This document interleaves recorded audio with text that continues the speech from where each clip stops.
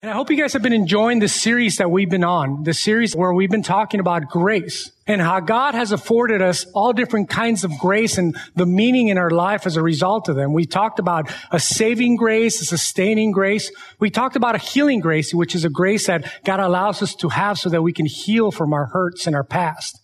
And last week, Pastor David talked about a liberating grace, of how we can let go and how we can just relax because God loves us.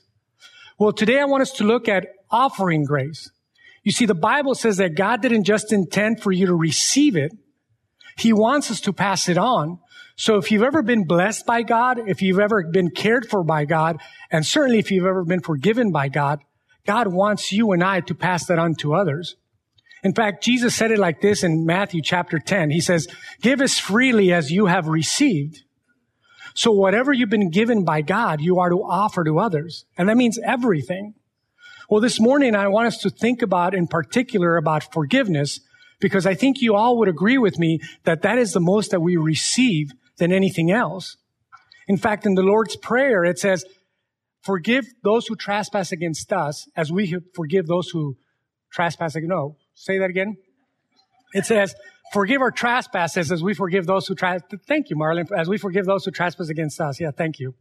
And the reason that's important is because there's a lot of shoddy thinking about forgiveness out there.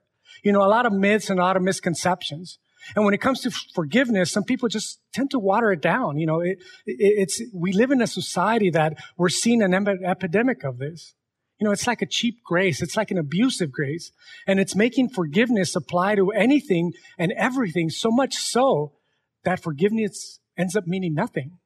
So we walk around and when we talk about the cross and what Christ did for us and we say Christ forgave you of your sins, it's almost like we're immune to it and we don't really realize it. And it's not a big deal anymore. You know, it's almost as if we're afraid that somebody somewhere might feel guilty for a second. So we just go around being politically correct and saying everybody's forgiven all of the time, everywhere. And we don't actually go around and say, "Hey, you're forgiven," or "You're forgiven." But we do go around saying, "It's okay. It's okay that you do this and that, and it's okay that you do that," because we don't want to make anyone feel guilty. Well, but today I want us to look at what real forgiveness really is. And before we do that, I want us to take a little pop quiz.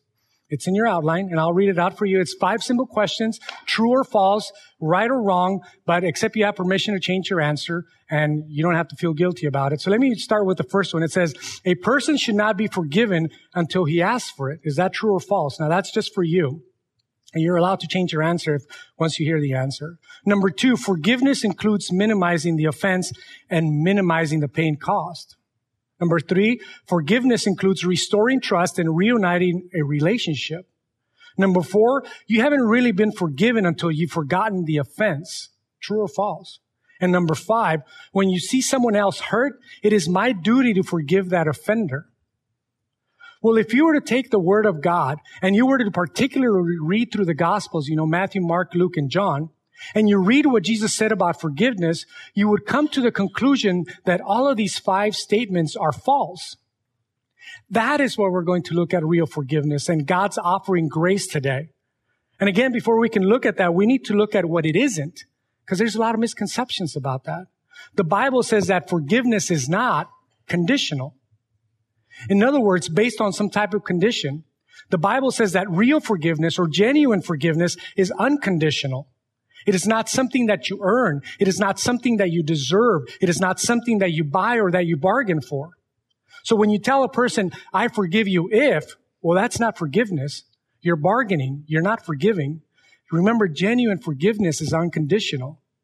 It's offered even if it's not asked for. So when Jesus hung on the cross, you guys remember this, he prayed, "Father, forgive them, for they not know what they do." You know, at that point, nobody had asked for forgiveness. Certainly nobody deserved it. Nobody had bargained or bartered for it. And it was an unconditional offer of pardon. He says, "Father, forgive them, for they know not what they do." Forgiveness also isn't minimizing the seriousness of the offense. It's not saying, "Oh, it's not a big deal. It really didn't hurt. Don't worry about it." Because the truth is, if it's worth forgiving, then it did hurt you. It did cause pain, and you don't need to minimize it because that's not part of what forgiveness is. Forgiveness is saying, yes, it did hurt. Yes, it did cause pain in my life, but I'm not going to hold it against you. There was a story in the paper a few years back about a man who had killed his father, mother, and his brother. Now, if I were to go to that man and say, I proclaim you forgiving, it's not a big deal, it's okay, and I minimize it, that's not real forgiveness. In fact, that almost sounds insane, doesn't it? It was a big deal.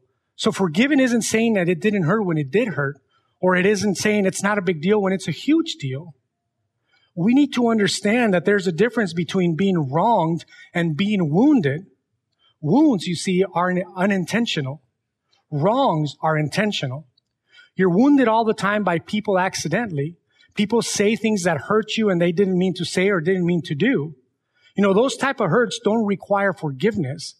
What they require is acceptance, recognizing that we live in a fallen world, an imperfect environment.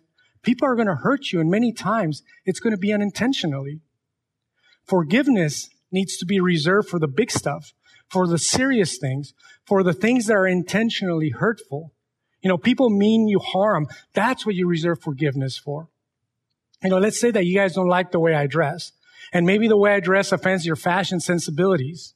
Well, I don't really need your forgiveness for that, because all I need is your acceptance. On the other hand, if someone hurts you intentionally, you've been seriously wrong, that's what you need to forgive. So whenever you minimize a wrong and say, oh, it's not a big deal, you end up cheapening forgiveness. Reserve forgiveness for the serious things. Number 3, forgiveness is not resuming a relationship without change. And I think this is a very important one because we often get this one wrong. Forgiveness is not the same as reconciliation. They're two different issues. Forgiveness is not the same thing as rebuilding or restoring a relationship. You see, forgiveness, like God gives to us, we know that it's instant, but trust has to be rebuilt over time. And there's a big difference between forgiving a person and trusting a person. Forgiveness simply takes care of the damage. It's letting the person off the hook. But it does not guarantee that the future relationship is going to be right. That is a separate issue. It takes more than forgiveness for reconciliation. So if you want to have a restored relationship with someone, first come forgiveness. That's your part, to forgive. But on their part, it takes 3 other things. And the first one is repentance. It demonstrated a genuine repentance. And then it takes restitution where and whenever possible. And then it takes the hardest one, which is rebuilding trust. And that takes time. For instance, if you've been in a relationship where you've been married to either an alcoholic or an abusive spouse, and they've really hurt you over and over again, and that person comes and says, hey, I'm sorry, will you forgive me? Well, you say, yes, I forgive you because God commands you to forgive. You see, forgiveness is instant. But if they say, now will you let me back into the house? You say, well, that's a different issue. You need to have some progress here first. You need to get some counseling, maybe sign up for Celebrate Recovery or do something on your part to develop a track record to show that there's a genuine change in your life. See, while forgiveness is based on grace, trust is earned. Now, there's a big difference with that. So if somebody offends you over and over and repeatedly in the same way continues to hurt you, you are called by God to repeatedly forgive them. And we're going to talk about that as well, because that's really hard as well. But you are not obligated to instantly trust them and act like if there's not anything wrong and everything is fine and they can just come back in the house and resume the relationship. It doesn't work that way. The other thing that real forgiveness is not is forgetting what happened. Now, I know that some of you have had a hard time of this, a hard time forgiving because you think, if I can never forget it and if I forgive them, then I'll have to kind of resume that relationship again. But that's not true. Forgiveness is not forgetting what happened. And I know you've heard this cliche many times in America because it's very popular. You know, the one that says forgive and forget, which sounds so sweet and nice, right? Except there's one problem with it. It doesn't work. It's impossible for you to forget everything that's happened. The more painful something is, the less likely it is that you're going to forget it. You see, the only way to forget something is by replacing it with something else. In fact, scientists have proven that your brain is like a giant warehouse. It's like a big hard drive with thousands and thousands of file cabinets, and you never really forget anything. It's just always stored there. So the more important an event is in your life, the more likely it is that you're going to remember it. I mean, you may block some things out. You may be able to cause, some trauma that might erase some of that events, but they're all there. So if a surgeon was to be able to probe around in your brain and stimulate certain parts of your brain, they can bring back colors, memories, smells, and everything that you experienced at that moment, because you don't really forget anything. It's all there, folks. So some of you may wonder, when are you going to get to that point where you're so grown up in Christ that you can forget the painful things that happened in your past? When am I going to be so mature that I forget the things that I feel guilty over and the things that other people have done to me? Well, the truth is, and I was already telling you this morning, that you may never forget them.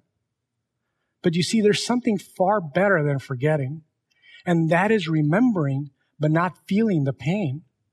Remember but seeing how God worked in it anyway. Remembering and seeing how God brought good out of bad. How you grew in character, how it made you sensitive to the hurts of those around you, how it changed the direction at a crucial point in your life, and how things that you are today are as a result of all the things that happened to you in that past. See, there's something far better than forgetting. It's remembering and realizing the sovereign grace of God is working like it's working in Romans chapter 8, verse 28, where it says, all things together for the good. That's even better. Because when I forget something, I don't thank God or praise God. You've forgotten about it. But when I remember something, I remember what God has done in spite of all of that. And I really come to God and I say, like this morning, we say, thank you, God. Thank you for what you have done in my life. So you see, forgiveness is not forgetting, because you probably will never forget it. The fifth thing that forgiveness isn't, and it isn't my right when I wasn't the one to be hurt. And again, this one's really important because only the victim can pronounce forgiveness to the person who has offended them. If you weren't hurt, it's not your place to proclaim forgiveness. You see, it's important that we wrap our hands around this, because that is the exact opposite of what culture teaches us. Because everything in culture says run around forgiving everybody because we're afraid somebody somewhere, somehow is going to feel guilty. So we want to just give this blanket forgiveness statement so that nobody in their right mind would feel guilty about something.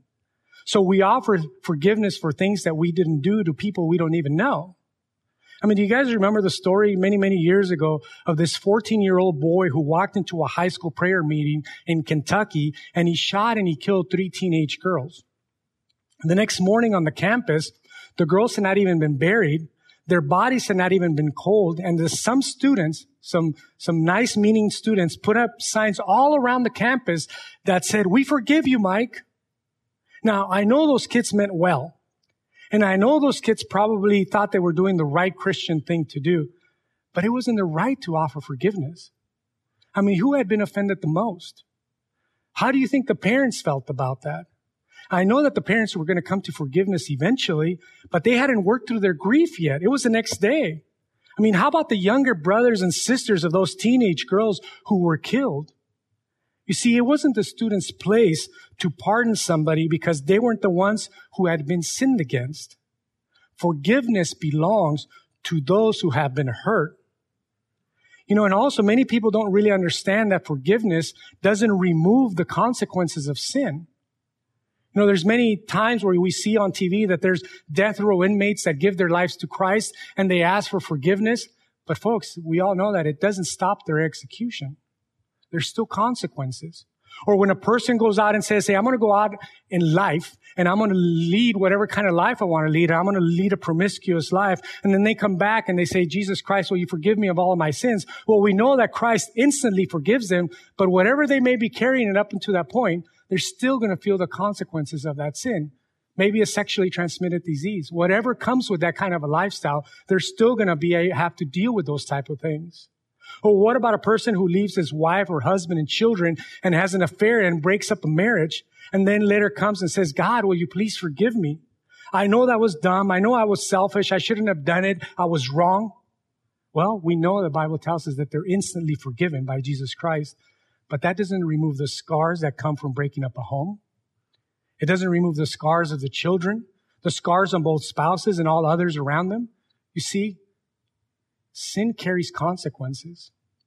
Real forgiveness is not some cheap term that you just throw out and instantly everybody feels better.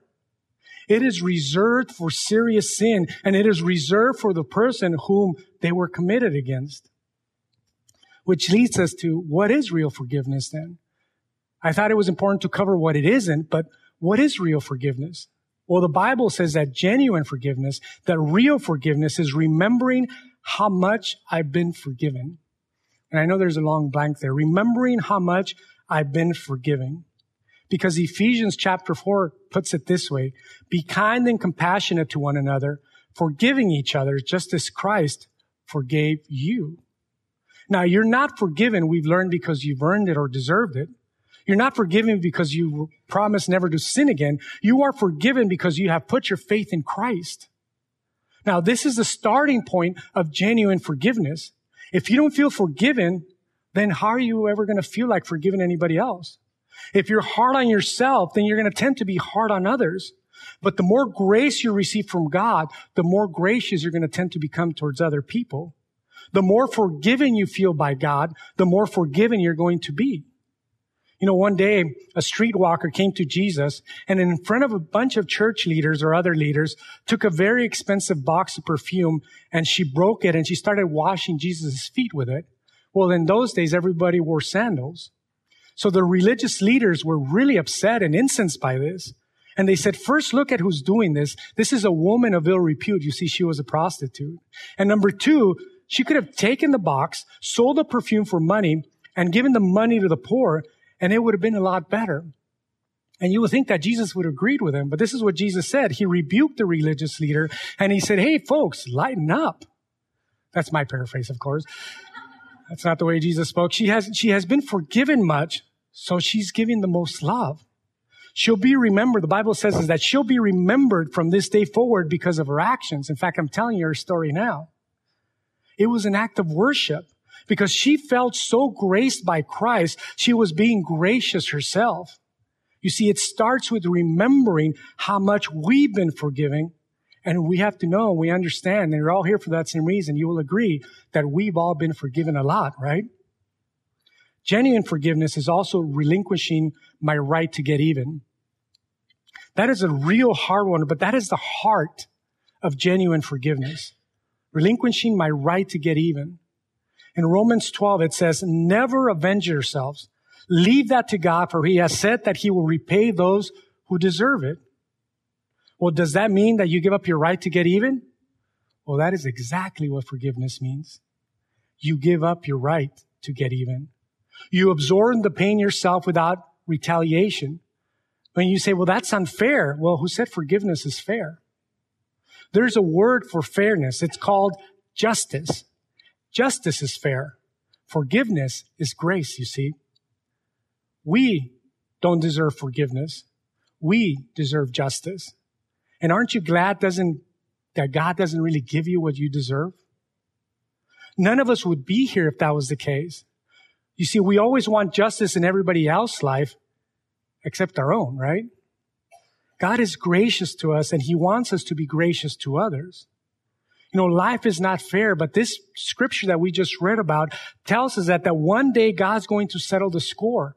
He's going to right the wrongs that we see. And I know there's a lot of times where we don't see justice in this world, but God is a God of justice, and he's going to even up the score one day. So think about it. Who can get better justice, you or God? Who can do a better job of divvying up the payment for justice, you or God? He's telling you in the scripture, let me handle it.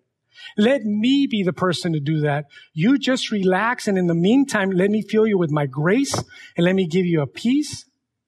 You see, when you're holding on to a hurt, you're only hurting yourself. So you relinquish the right to get even. The third thing is that you respond to evil with good. Genuine forgiveness is responding to evil with good. In fact, in Luke, it says, do good to those who hate you, bless those who curse you, and pray for those who mistreat you. How hard is that? That's probably one of the hardest things to do, is to pray and bless people who have hurt you. Really? How can you tell when you've really released somebody? How can you tell when you've genuinely forgiven them? Well, when you can pray for God to bless them, that's when. When you come to the point when you can actually pray, bless that person who has hurt me, you'll know forgiveness is complete in your heart. When you can look at their hurt and not just your own. I know you guys have heard the saying that says, hurt people hurt other people. So if someone hurts you, it's more likely that they're hurting inside themselves. So when you have genuinely forgiven that person, you can look past the ways that they've hurt you and see how their hurting caused them to hurt you. When you can look at their hurt, you know that you've genuinely forgiven them. And you may be wondering, like, how could I ever do that? I mean, that almost sounds impossible. Well, the truth is that you really can't. Because only the God of love could cause you to do something like that. You guys all know the love chapter, right? It comes from 1 Corinthians 13, and we all, read it at weddings. Love is patient, love is kind. Verse 5 says, love keeps no record of wrongs. A guy was having a big argument with his wife. And the next morning he went into the office and he told his buddy, hey, last night my wife was getting all historical. And his friend said, you mean hysterical, right? He says, no, historical. She told me everything that I ever did wrong. Do you guys ever do that? Probably not, right? The Bible says that when we do that we're not doing it in love. Remember, love keeps no record of wrongs. That doesn't mean that you forget the wrongs.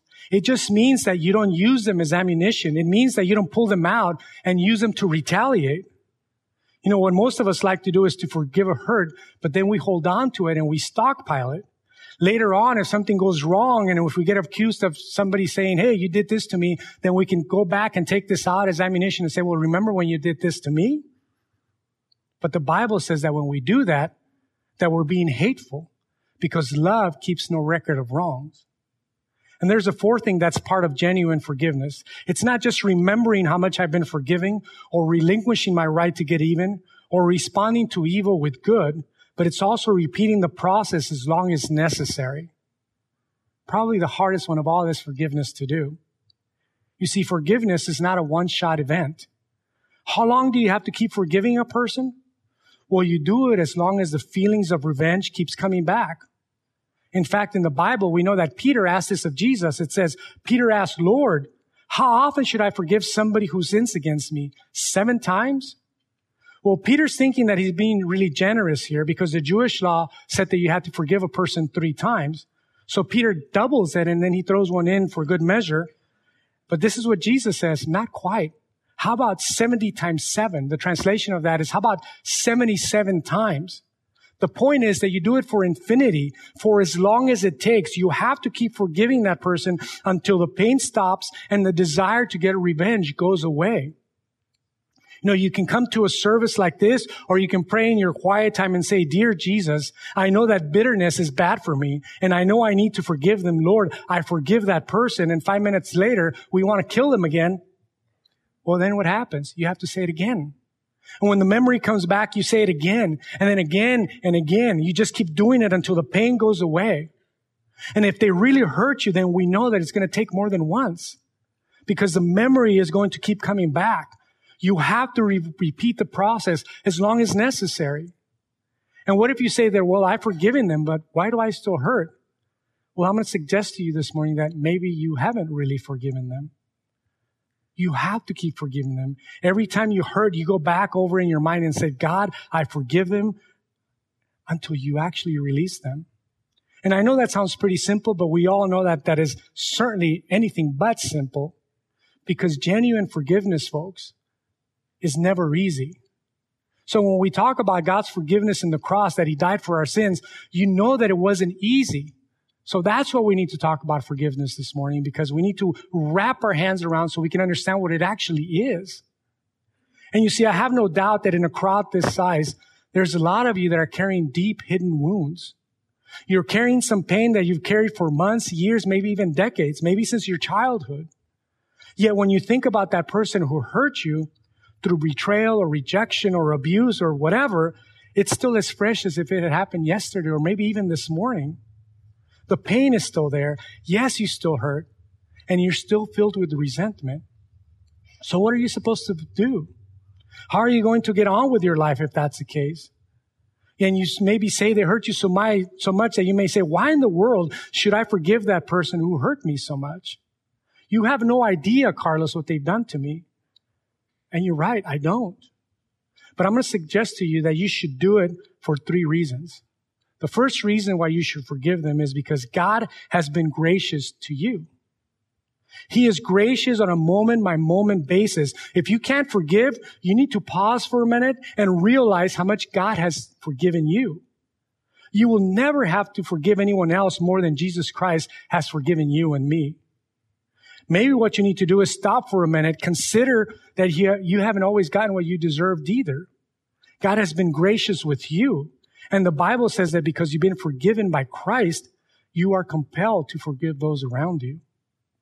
The second reason that I suggest you forgive that person is because the alternative is bitterness. We know that one doesn't really work. I mean, scientists tell us all the time that the most unhealthy emotion that anyone can have is bitterness. It always hurts you more than anybody else. It's like taking cancer or fire and placing it into your heart. It's eventually going to eat you up. And while you're stewing and while you're fretting and while you're resenting and while you're thinking even of retaliation, revenge, and you're rehearsing that pain over and over in your mind, what happens to the other people that hurt you? They go on their merry way, probably oblivious to the fact that you're feeling that way. You see, you're not hurting anybody but yourself with that resentment. The Bible says in the book of Job that you're only hurting yourself with anger. You see, resentment is not going to change the past, no matter how much you resent it. And resentment is not going to solve any of the problems right now. It is incapable of resolving any problems. Resentment doesn't even make you feel better. We know that. We know that's a fact. In fact, it makes you feel worse. It robs you of joy. It allows that person in your past to continue to hurt you. And that actually sounds kind of dumb, doesn't it? Because they can't hurt you anymore unless you allow them to. Resentment, folks, doesn't work. Bitterness doesn't work. In fact, the Bible says in Hebrews, be careful that none of you fails to respond to the grace which God gives, for if he does, there can very easily spring up in him a bitter spirit, which is not only bad in itself, but can also poison the lives of many others. And who are those many others? It's our children, it's our husband, it's our wives, it's our loved ones. The third reason why you should forgive that person is because God expects you to do it. In fact, Matthew 6:15, Jesus said it like this, for if you forgive men when they've sinned against you, your heavenly Father will also forgive you. But if you do not forgive men of their sins, your Father will not forgive your sins. Now, I don't know how to make it any more clear than what the scripture says already. Forgiveness is a two-way street. Jesus says we cannot receive something that we're unwilling to give. So you see, it's for your own good that you forgive that other person.